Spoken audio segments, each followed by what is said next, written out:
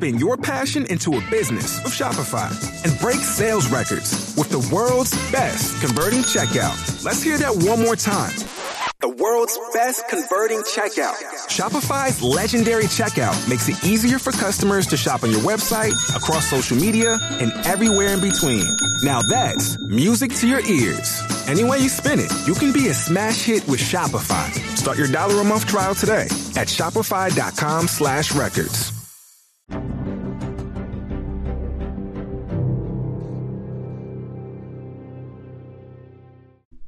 Hey there, Crumaholics. It is your host, Kinsey, and I am back this week with a new episode. I have been away for quite some time now, and if you follow our Instagram or you are in a Crumaholics podcast group on Facebook, I did explain today where I have been and why.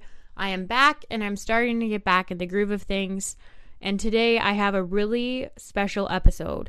I got to do an interview with a really incredible woman named Skylar Galloway. Skylar had reached out to Holly and I back in September and asking if we would be able to share her story. Once we found out about Skylar's story, I knew for sure I wanted to be able to sit down and talk with her.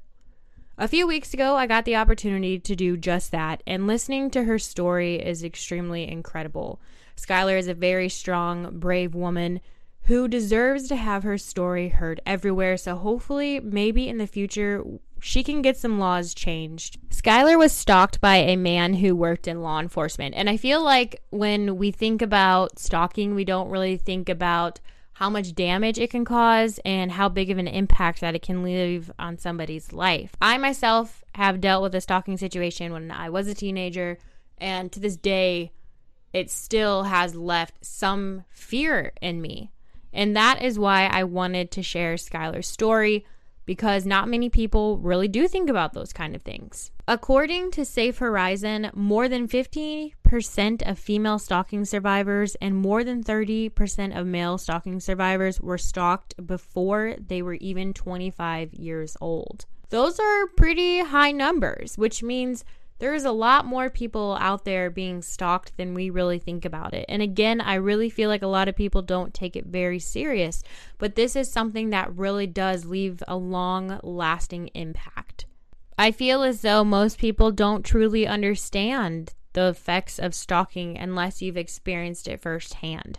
So I hope that by sharing Skylar's story with you guys, that the majority of you who have not had this type of situation will understand the effects, and hopefully maybe one day we can get some laws changed regarding a stalking situation.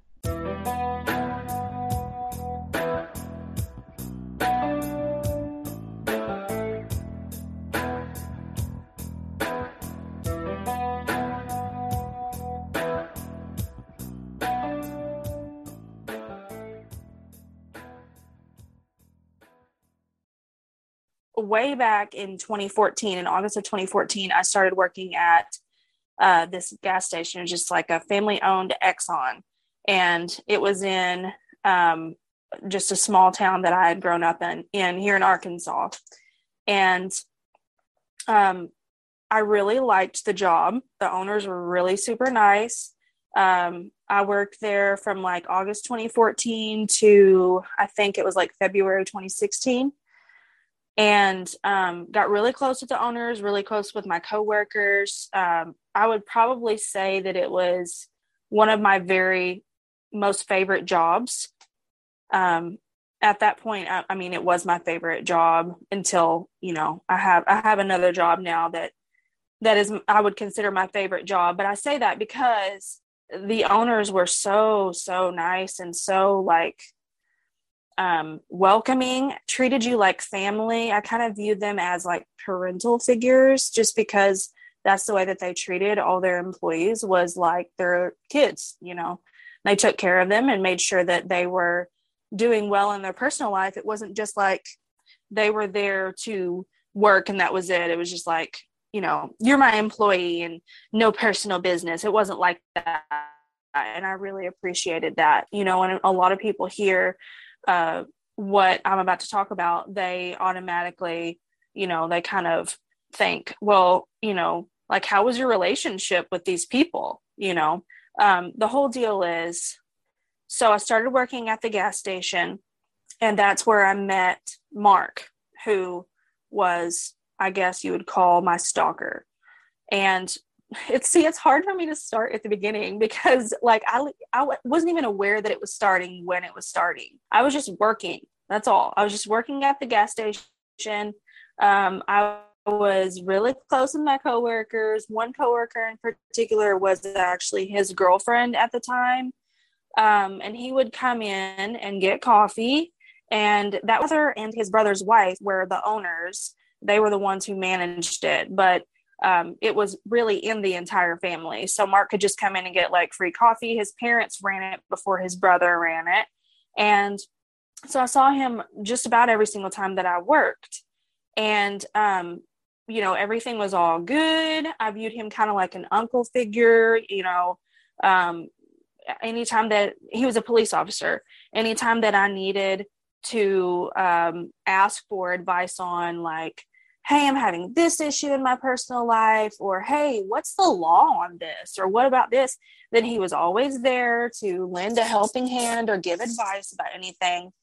And like I said, I was really close to his girlfriend, and so I would just kind of like say, hey, ask Mark about blah blah blah, and she'd ask and he'd give me an answer through her. And so whenever I left February of 2016. I left there because we had moved towns. Okay, so just to give you a little bit of backstory, that's what I was saying. So I think I was like 19 or 20 whenever I first started working at the gas station. I got married to my husband about, I think I was like 18. It was December of 2013. I was 18 at that time. No, just turned 19 at that time. And so I was married. I was going to the community college there in the same town. Just kind of a little bit of backstory. I was pregnant with our first child while I was still working at this gas station, and we had given birth to her in August of 2015. And then in February of 2016, that's whenever we moved. And we actually moved because we wanted to be closer to family to help with childcare and things like that. So we moved about 45 minutes toward like Batesville, Arkansas. And so whenever I moved, about a month later, I started getting these emails. And they were from somebody anonymous. And at first I was like, I was just like scrolling through my email, and I didn't know if it was legit because they would start off like a cat call and say something like, complimenting on my looks. I remember one of the emails, I was selling LuLaRoe clothing at the time, and I remember the subject line was LuLaRoe. And this is how I was telling you about the cussing, because the emails are not appropriate in any way. But the subject line was LuLaRoe. And then in the actual email, it said, I'll buy all of your LuLaRoe if you let me take it off of you. And I was like, what the heck? So, scrolling through my email, I think that was like the second email that I saw. And the other one was like, you're really hot or something like that.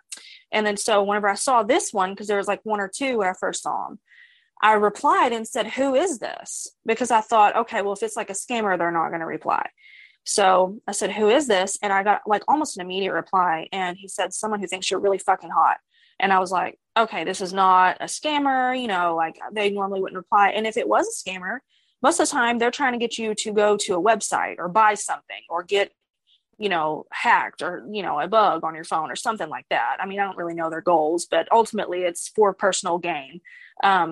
But they also, I felt like if it was a scammer, they wouldn't have known or even cared to know that I sold LuLaRoe clothing. How would they have known that unless they had done research? And at that point, I don't think that would have been like a scam situation. That would have been more like harassment or stalking, because they were looking into my personal information. So I was a little bit freaked out. But when I told my husband, and he and I had talked about it, we both kind of agreed that we would watch, and see, if we got any more emails. But we figured it was probably just somebody either playing a joke on me, like somebody that I knew, or maybe it was somebody who just like had a crush and it wouldn't amount to anything. They would just get bored because I wasn't intending on replying. I replied after that and said, I'm calling the police. But then that was it for a long time. right after that, he was apologetic. It wasn't like that. And I'm just really attracted to you. And, you know, like, I don't even know what he said, because that was 2016. It was about a month after we moved whenever these emails started. So it's been a long time, but he was apologetic whenever I said I was calling the police. Like, he didn't want me to get the police involved. But, so over time, this is like an extremely lengthy, detailed situation that I just cannot remember all of the details for. There were so many emails that came, things like the LuLaRoe, I like the black dress, and I did not understand where he got that information from. I looked on my like social media and was like, I don't see a black dress post. Like, I don't even know if I own a black dress, but he would send little things like that throughout the years. This went on from 2016 to 2019 is whenever I finally figured out who he was. But he stayed anonymous for 3.5 years. But it got worse and worse. So like I said, time went on. It was like, I think it was 2017 or 2018 on like Christmas Eve. There was one particular email that was just like a light switch went off, and it was completely just opposite of what he had been behaving like. Instead of just commenting on my looks and asking like if we could hook up, or asking if I would send him naked pictures for money, is how it kind of, he stuck with that because he realized I wasn't going to like meet him and hook up. And I didn't know who he was anyway, but that email on Christmas Eve, I think the topic was Merry fucking Christmas. And then he went on to say like, ho, ho, ho, I'm Santa Claus. I'm going to break into your house, slide down your chimney, tie you up, and rape you. And like, it was very descriptive. That's not a quote, but it was very, very descriptive. It was like a deep, dark fantasy of what he wanted to do. And like, I personally, when I read that email, I was just taken back, because you don't know what somebody really wants to do. Is it a fantasy? Is it something that they like just think about doing, or is it something that they would act on if given the opportunity? I didn't know who he was still. So I don't know. I just remember like getting super creeped out and feeling like worried and looking over my shoulder. And I was already looking over my shoulder anyway, just because I didn't know who he was. And by this time I think I had filed a police report in 2016. And then the first initial response of the officer was like, this must be a scam. That's what it sounds like to me. And I argued, just blatantly was like, excuse me, no, that's not a scam. Like, obviously I need help. This is obviously not a scam.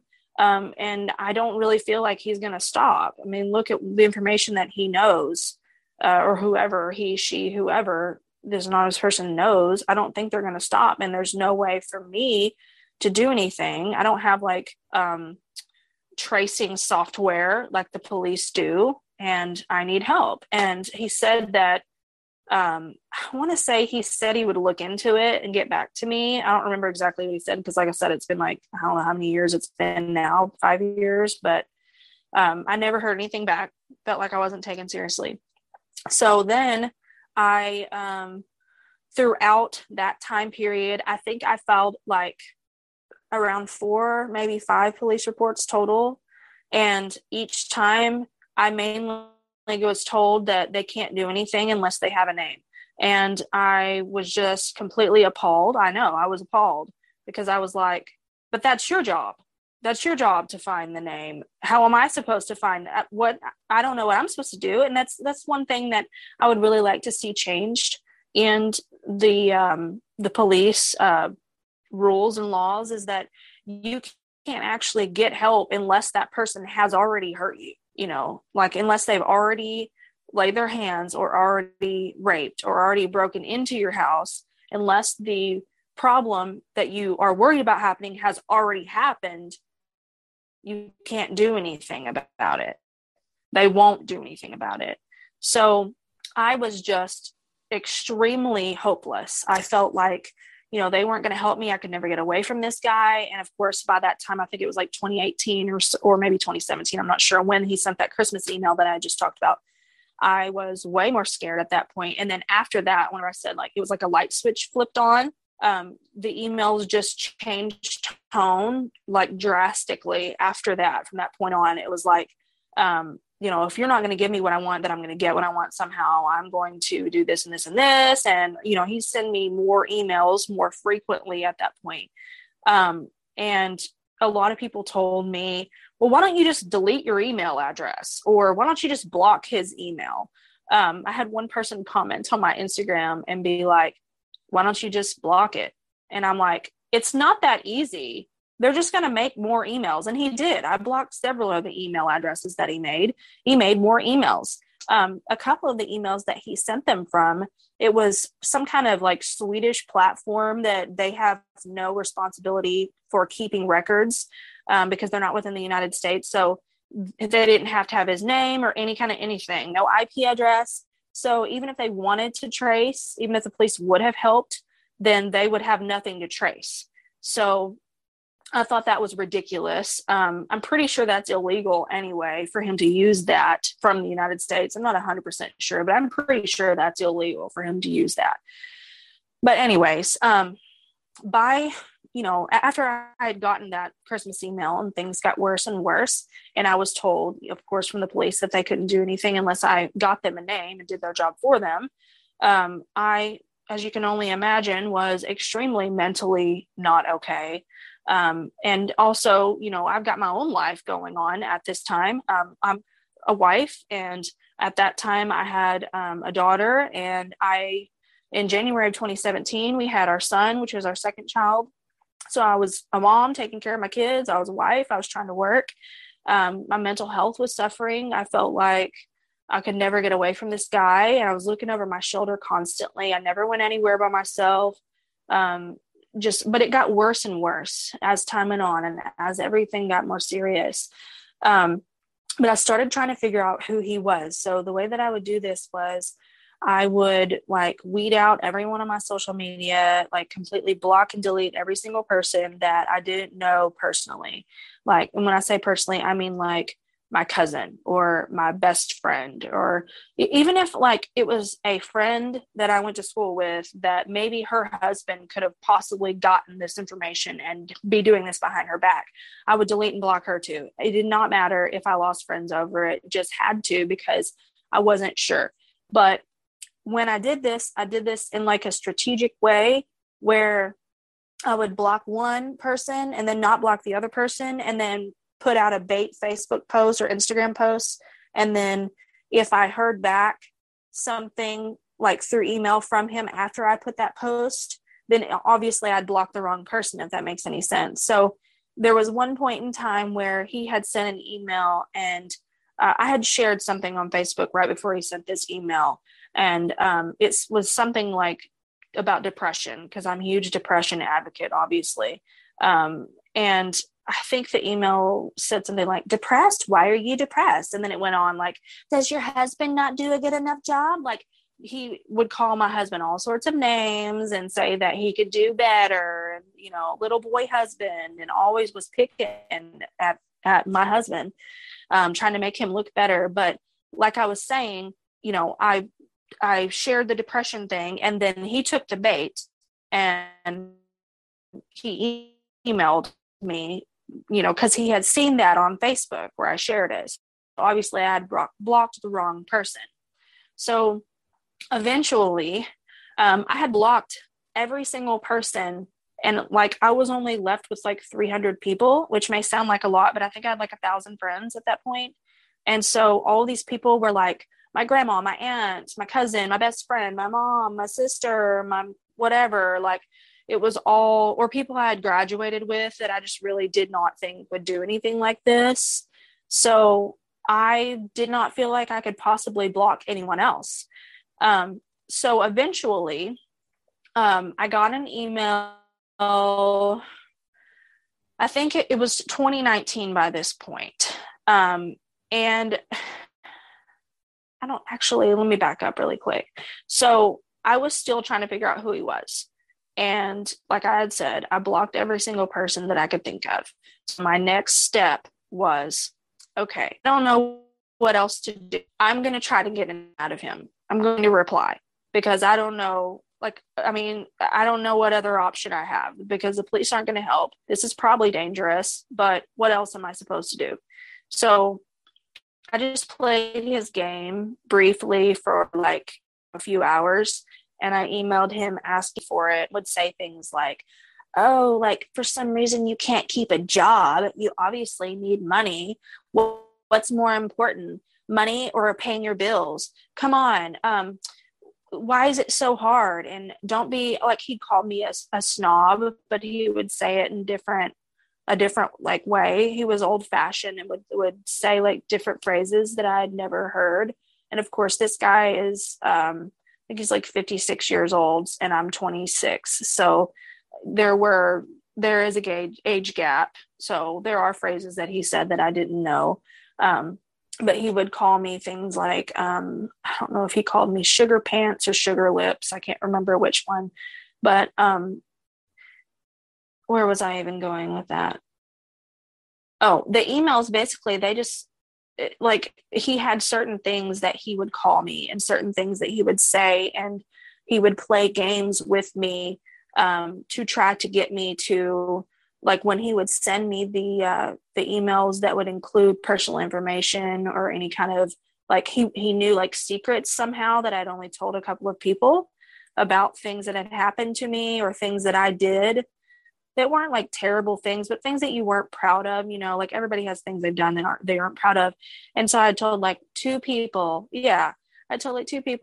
and he would email me these things and like blackmail me, sort of like use them against me and say, I know you're not innocent. I know you've done this and this and this. And, you just need to send me these pictures and I will pay you for them. And, all these things. So my whole point in saying all that was, that's where we are at, is he's still asking me for pictures for money. So I replied to him and said, why would I send you pictures if I don't even know who you are? I mean, I don't know why I would want to send some random person pictures of myself if I don't even know who they are. That should make sense to anyone. And he replied pretty immediately, probably shocked that I had even replied, because I hadn't replied in like 2 or 3 years. And I don't remember exactly what he said, but the conversation kind of went like this, no quotes here, but he said something like, well, I don't know if I should tell you my name, because if my name got out, I don't know that it would be very good for me. What if I'm married? And he wasn't married. I know that now. He wasn't married. The whole thing that he was talking about with his name getting out is that he was a state police officer. And so obviously that would have been bad for him anyway, but especially because he was a state police officer or a police officer in general. But I didn't know that then. I just assumed that he was married, and I don't believe in cheating or trying to get any kind of sexual anything from anyone other than your spouse. So I was immediately angry and was like, how dare you do that to your poor wife? Why would I want to help you at all? And, of course, when I had sent him the message that was like, well, why would I send you the picture if I didn't know who you were? And I forgot to add this. When I responded and said that, I had said after that, I said, well, if I knew who you were, maybe I would be more willing, so I kind of played the game. So whenever he said, maybe I'm married, and I said, oh my gosh, how dare you? I had backed up again. And so he tries to press on to maybe like steer me toward being maybe willing again, if that makes any sense. Like he screwed up by saying I'm married, or I might be married, and made me mad. And then he's like, oh crap, like I might have ruined my chance. I've got to try to talk her back into it. So like I said, I don't remember what all the conversation said, but I eventually did get a name out of him in that conversation, but I knew even when he told me what the name was, that it was fake. He said that his name was Sean Williams, and that he lived in an apartment complex that I hadn't lived in. And that's how he knew me, because blah, blah, blah. He worked in the oil field and lived in Texas. And this, like, he made up a whole story, and I knew it wasn't true. I did not know a Sean Williams. I looked it up on Facebook. There was no Sean Williams anywhere near me. I asked around. I asked all of my friends that lived in that same apartment complex. I asked all of my friends that I used to work with. I called the landlord and was like, hey, has there ever been a Sean Williams that signed a lease there? Because I'm familiar with that landlord. I lived there for a while. He was friends of the gas station owners that I worked at. He knew me. He knew that I wouldn't be asking for any weird reason. But he had told me he had no record of that. So I was like, well, that's great. This is a dead end. But anyway, I went to the police anyway, because they told me that maybe after they got a name, they could do something. So whenever I went to the police and told them the name, they were like, okay, well, you filed the report here, but you need to go to the prosecutor so you can actually like press charges. And so I was like, okay. So I went to the prosecutor, and this is where it just makes me so much more angry, because as if law enforcement didn't make me angry enough by not helping me at all. The prosecutor that I went to, I filled out the affidavit and everything and submitted it to him. I had to wait for a phone call, I think. And when we were on the phone, he had basically told me in so many words that he wasn't sure how far we would get with this, and that this was just a misdemeanor case, and there were felony cases that he had to work, and the department doesn't get paid to work these types of cases. And no offense, but there's other cases that I have to spend my time on, and I've got a stack of paperwork that I've got to go through, and just kept on making these excuses. And I tried to be as professional as I possibly could, and tried to be as cooperative as I possibly could, but in the end, I just kept getting more mad and more mad, because in the process of him telling me all this, I'm still getting emails from this guy saying worse and worse things. And I'm having to like make copies of the emails that are still coming through and take them up to his office and give them to his secretary. And anytime that I would call, or anytime that I would go up there, he was either on vacation or he was busy. And I even told the secretary, I'm like, look, like they told me I need to get a name. Well, I have a name now. So why is nothing being done? No is. So if it's not this guy, it's dangerous. If it's not him, is this guy dangerous? I mean, he's threatening me. He's acting like he is so determined to do this for 3 years that he's not ever going to stop. And in the process of all of this, now that I have finally done what police have asked, and I thought that was going to be the turning point. Like when I got the name, everything was going to turn around. Everything was going to be fine. I was going to hand this to the police, and they were going to say, yeah, we're going to get it figured out for you. But since that didn't happen, I was so disappointed, and so just felt so hopeless, so helpless, felt like I was never going to get away. And like this guy was going to rape me and kill me at some point. And like my family was suffering because of me. Like I said, I was married. I had 2 small children. My daughter wasn't even 5 years old yet. My firstborn wasn't even 5 years old. Excuse me. And I felt like our lives had changed for the worse because of me, because this guy was after me. He was not after them. And so I started to get extremely depressed, extremely anxious, extremely paranoid, and just so cautious about everything that I did. Everywhere that I went, I told everyone that needed to know like about this whole situation. Like I told my kids' daycare, I told my work, I told my husband's work, I told just everyone that I could think of that where we might be if something happened and we had to have like an emergency plan to get out and get away. Or like, hey, I told daycare, hey, if anybody calls and asks for information, I know you're not going to give them information about me or about my kids, but just please tell me that someone is called because this is happening. And I need to know any clues that I could possibly know to be able to help me figure out who this is or just anything about this person. And so I felt like my entire life revolved around this. And then there was one email that he had sent. Like I said, it just kept getting worse and worse. So at this point, this email was one of the worst ones that I got. And I wish I had it to read it to you, but it's currently at an attorney's office. He's making copies of it right now, and then I'll get them back. So I don't have them right up, next to me. But let me think for a second. He's still asking me for pictures at this point. He said something like,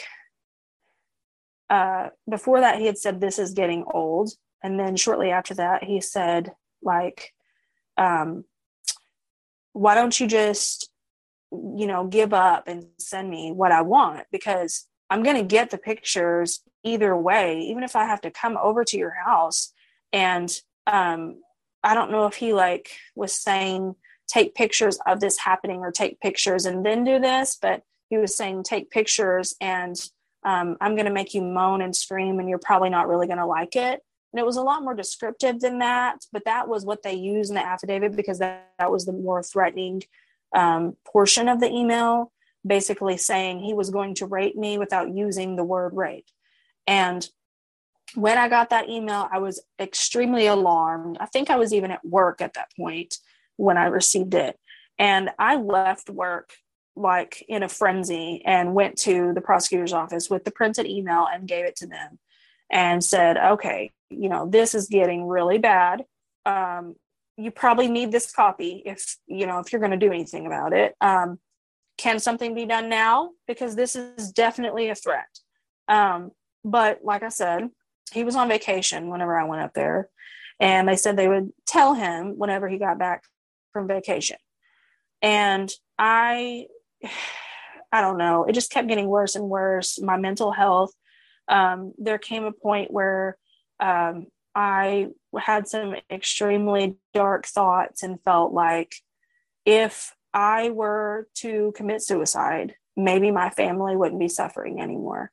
And a lot of people don't understand the suicide thing. They don't understand, they say, why could you be so selfish? Why would you leave your children and your husband like that?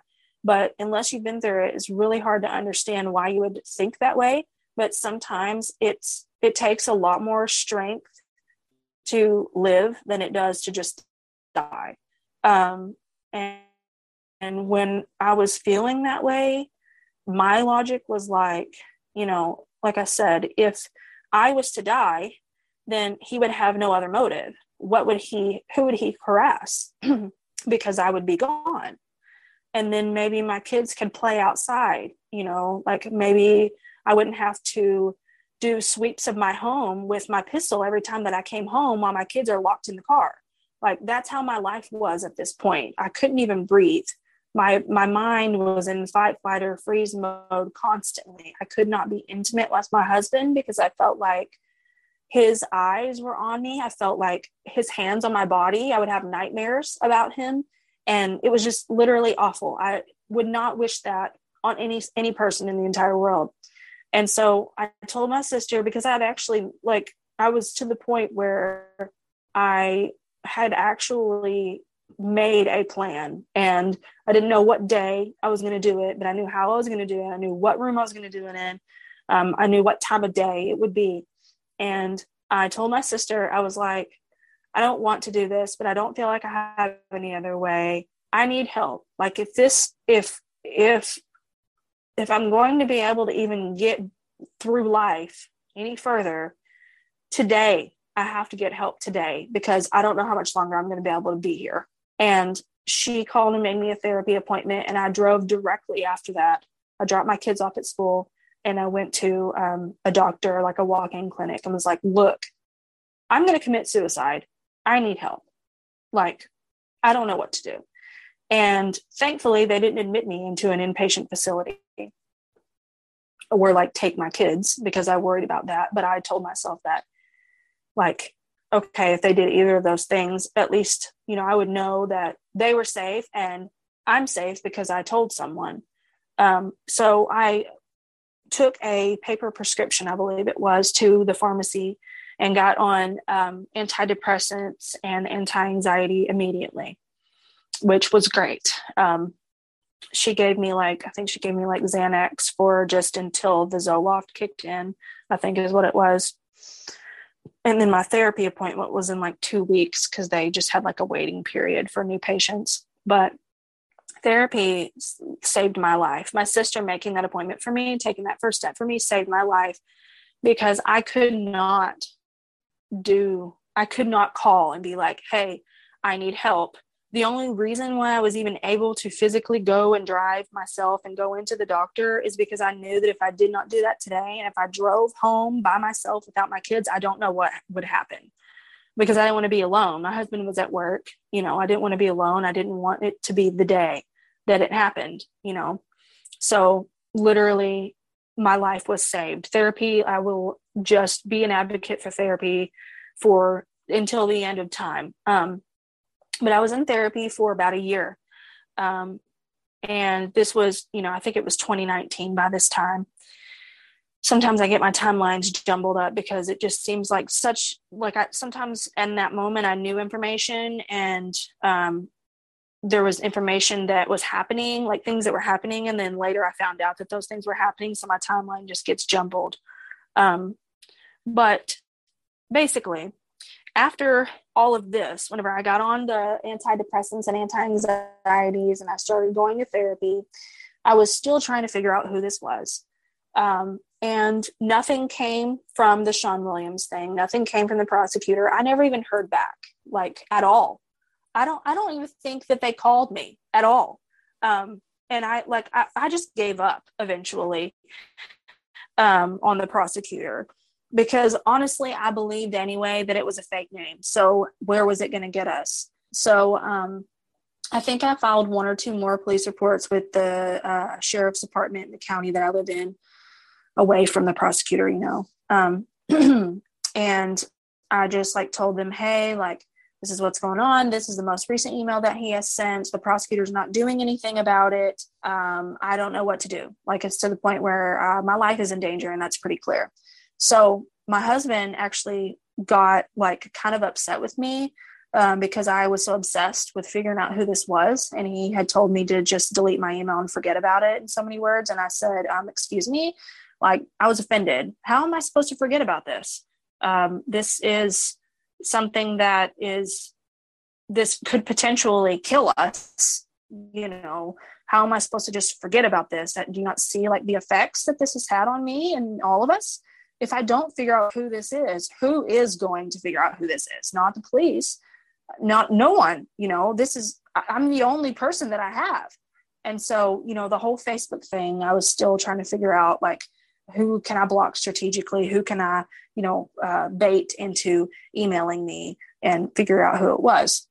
Well, eventually I had decided, okay, since he is so determined and so obsessed to do this for this long, if I delete my email address completely, then maybe he will find another way to contact me. No, I don't want him to find another way to contact me, because that might mean come to my house or something, come to my work.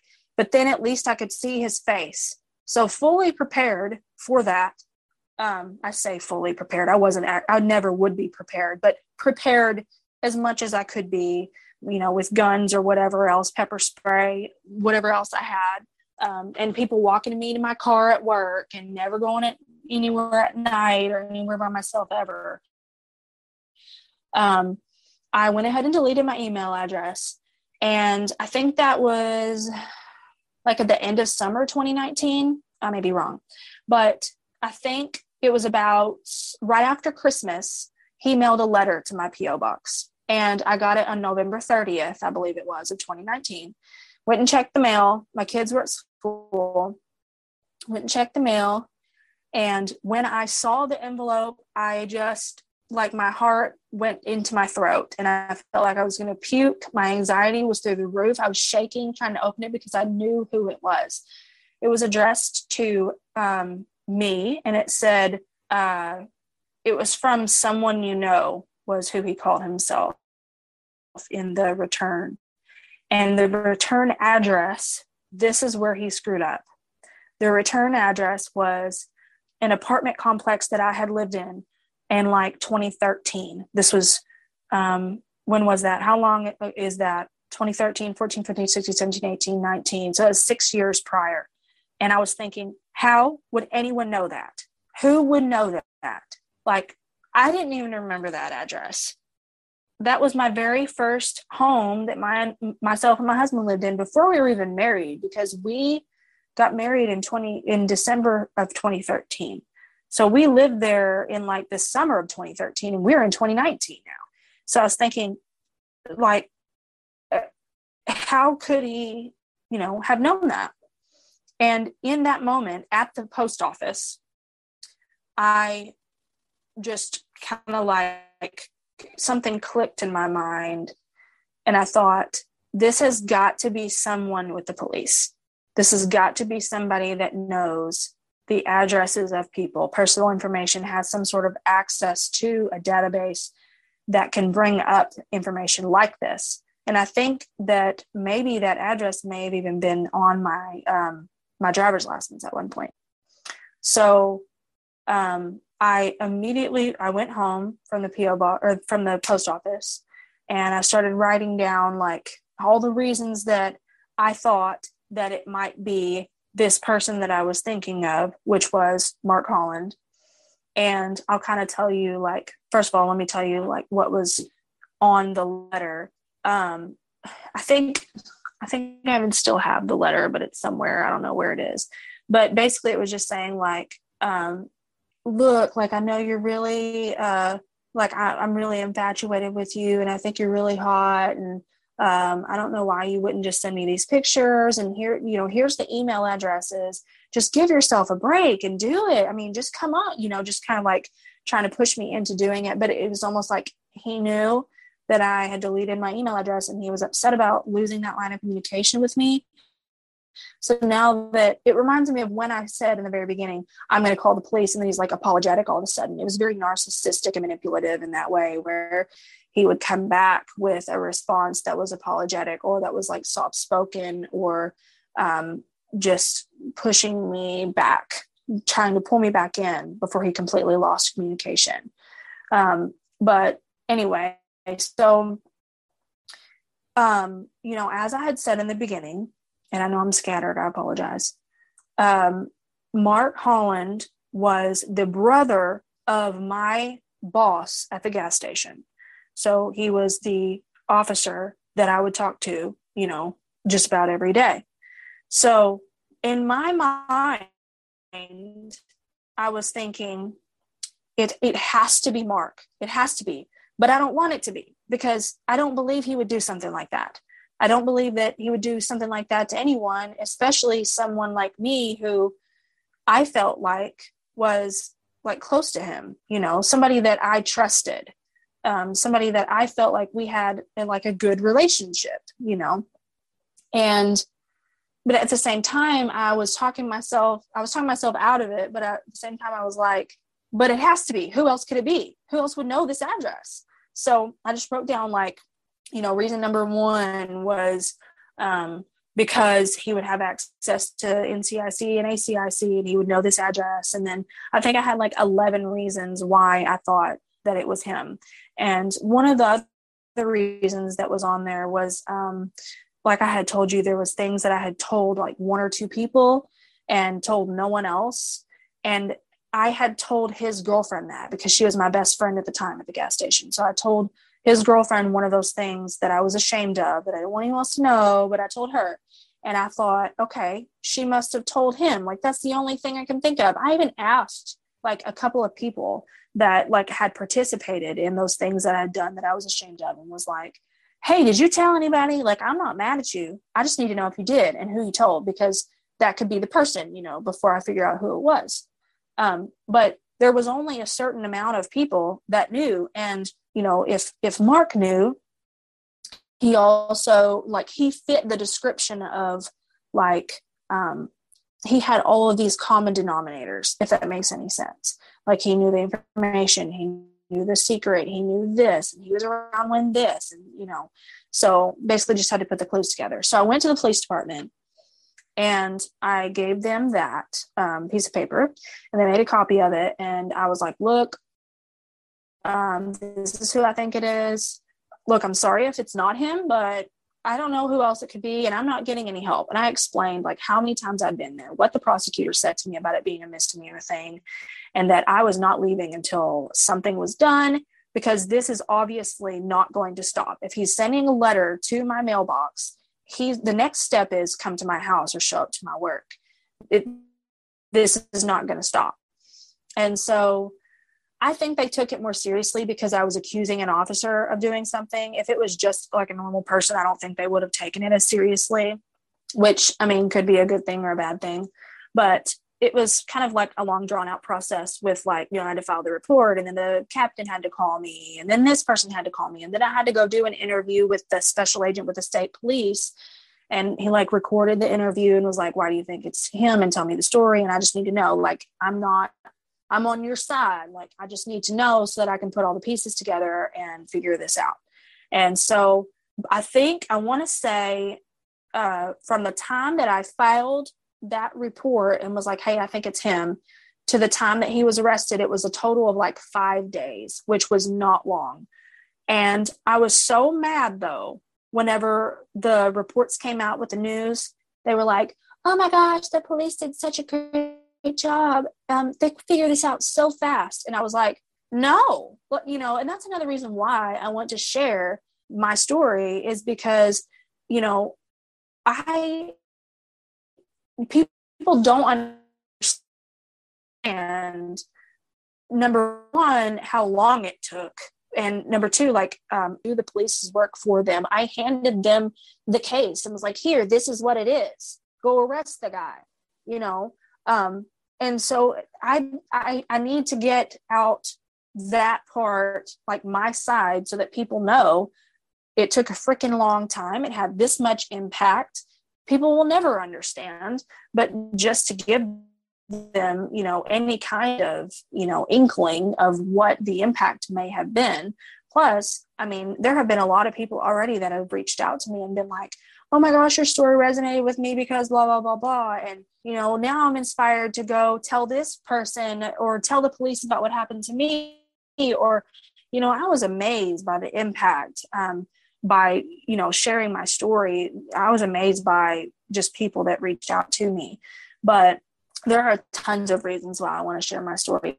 But anyway, I forgot where I even was in the whole thing. Oh, he was arrested. The special agent with the state police, he called me that fifth day or whatever. And he told me and my husband, go in this room and shut the door away from the kids and put me on speaker. I need to tell you both something. And so he said, it was Mark. He admitted everything. And my jaw just dropped. The breath left my body. I could not believe that, like, it felt like, okay, all the guessing was finally over. We finally knew who it was. I was completely in shock and just had a hard time even concentrating on anything that he even said at that point. But he said that he did, and he did it, like, after thinking maybe he thought he was in like administrative trouble, not legal trouble. So if he was honest, maybe he would get like a lesser punishment. But they put him on like a leave, I guess administrative leave or whatever. And then when they were going to take him to be arrested, he resigned like right before he was arrested. So he was, I think he was at the police force for 19 years. I think it would have been like 1 or 2 more years and he could have gotten the pension or whatever. I don't remember exactly how that worked. Somebody explained it to me, but I don't remember how it worked. But anyway, he resigned, and since he wasn't fired, he supposedly got to keep all that. So that's pretty infuriating. Exactly. Yeah, that's pretty infuriating. But when he went to jail, his bond was set at $5,000, which I thought was extremely low. There was somebody else that I saw that got their bond was like $500,000 for something, but it was like, oh, this person actually touched that girl, so they have $500,000. But this person that threatened to touch this girl only has $5,000, which made absolutely no sense to me. But he bonded out within about 45 minutes, just long enough for them to book him. And then he was free until, so this was like December 18th of 2019. And then he did not go back to jail until I believe it was August 31st of 2021, this year, just a couple months ago. So he was free for that long. And I still worried every single day and watched my back for this man to come and hurt me. Because in my mind, I thought, well, he could be, messed up mentally. I mean, people have trauma that happens to them. And if he is feeling like this is the end of his job, the whole town, okay, well, he might end up killing me. So long story short, like I said, it's an extremely long story, even from 2019 to 2021, whenever he was arrested. Long story short, during this time, whenever I was going through all of this, I started writing a book just to document everything and figure out how can I tell my story? Because I had to be quiet for this long. Like when they told me, hey, it's Mark, they were like, you can't tell anyone. I mean, you can't, it might mess with the case. You can't tell anybody and you can't defend yourself, basically. So there was people on Facebook that knew him in the small town and was like, oh my gosh, there's no way he would do this. I can't believe that. He must have been prompted. She must have brought it on herself. She must have asked for it. She this, she that. And I could not defend myself. So I basically looked like a whore to the whole town. The affidavit was out. So my name was on it. It was released first and last name to the newspaper in the town that I lived in, not even his town, but the town that I lived in. The local newspaper released my first and last name to the public with all of this stuff. And I could not even defend myself. I had people messaging me, asking me what was going on. I couldn't even tell them anything. Even people that were my friends, I couldn't tell. But anyway, so long story short, I was writing this book. And when he was arrested on August 31st, that was our court date. So he went to prison on August 31st, and I finally was able to release the book. And I finally just shared all over social media. I was like, look, this is what I've been going through for this long. I can finally get it out. Here's the book. You can go read it. I just couldn't even, it was like a weight lifted off of my shoulders. But the whole thing with the him going to prison. So I wanted him to get 27 years because he had originally, I didn't mention this, he had 27 charges originally. So I think it was 25 counts of misuse of ACIC and NCIC. There's so many details to this it would take hours and hours and hours to just say everything. But there are, the affidavits where they have more information on the online and stuff, but it says specifics on there on the amended affidavit. And the special agent that wrote it, he specified okay, he searched your name at this time, at this day when he was sitting in this place. And he searched your husband's name. He searched your father-in-law's name. He searched your stepmom's name. He searched this car, this address. And most of the time when he was searching these things, he was sitting at the end of the road that I lived on. He was just sitting there, literally not even a mile from where I was. And he had talked about, coming in. And so I had seen a couple times, thinking back, I had seen out the window, or, if I was outside with my kids or coming in, I had seen a state trooper car pass by right in front of my house several times. And so, looking back, it's whoa, big eye opener. But he originally had 27 charges. So I wanted a year per charge. I thought that was fair, but he wouldn't go for that. And, they had the whole COVID thing, and the court system was way backed up. And so they were basically saying, if we wait for this to go to trial, number one, it's probably going to take forever. And obviously we're ready for this to be over because it had been 20 months since he was originally found out. And they said also, if he goes to jury trial, there is always a possibility that they will find him not guilty at all, which probably wouldn't happen, but it could happen, and I was not willing to take that risk. So they said, well, we can figure out if we can do some sort of plea deal. And so I said, okay, well, let's figure it out. Well, like I said, I wanted 27 years. He wouldn't go for that. So the lowest that I would go that he was willing to take was 10 years, which I am so dissatisfied with, just in all honesty, because I felt like he deserved closer to 30. But at the same time, the fact that he's in prison and that he's an ex-cop, probably going to have one heck of a time in prison. So I kind of like smiled to myself about that a little bit. Just it makes me feel a little bit better. But, you know, he probably won't serve that entire 10 years. They say that they serve like a third of the time that they actually, you know, especially if they get out on good behavior or whatever. But the day that we went to court, the judge gave him an opportunity to say whatever. I don't know if they do that in every situation or not, but like at the end, he's like, do you have anything you want to say to her? My husband said that he probably said, hey, say you're sorry or don't say anything. Don't incriminate yourself further, you know? So he said something like, I just want to tell everybody that I'm sorry and I hope that one day I can be forgiven. And I just was like, really? Do you even know what you've done? I mean, no. As much as I would like to say I could ever forgive him, there are lasting effects. Like I still, even to this day, even though he's in prison, it is such a habit for me to be like, it feels like somebody's watching me. Like I'm standing here in this window and I have to like close the window because I feel eyes on me, or I feel like somebody's following me whenever I'm driving, but he's in prison. Who else would be following me? You know, like my mind comes up with all these like super weird, obviously anxious scenarios of things that could be happening that aren't even happening. Almost paranoia that it's caused. Skylar has written a book called Thrill Sought, and I highly recommend everybody to purchase that on Amazon. I bought the book and I have read it since interviewing Skylar, and she did such an amazing job with the book.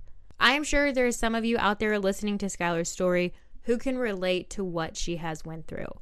Like I said before, I went through my own stalking situation at just the age of 17, and listening to Skylar talk while we were on a Zoom call, I had felt everything that she had felt. She is an amazing woman for being able to share her story, because there's only select few people who I have shared my situation with.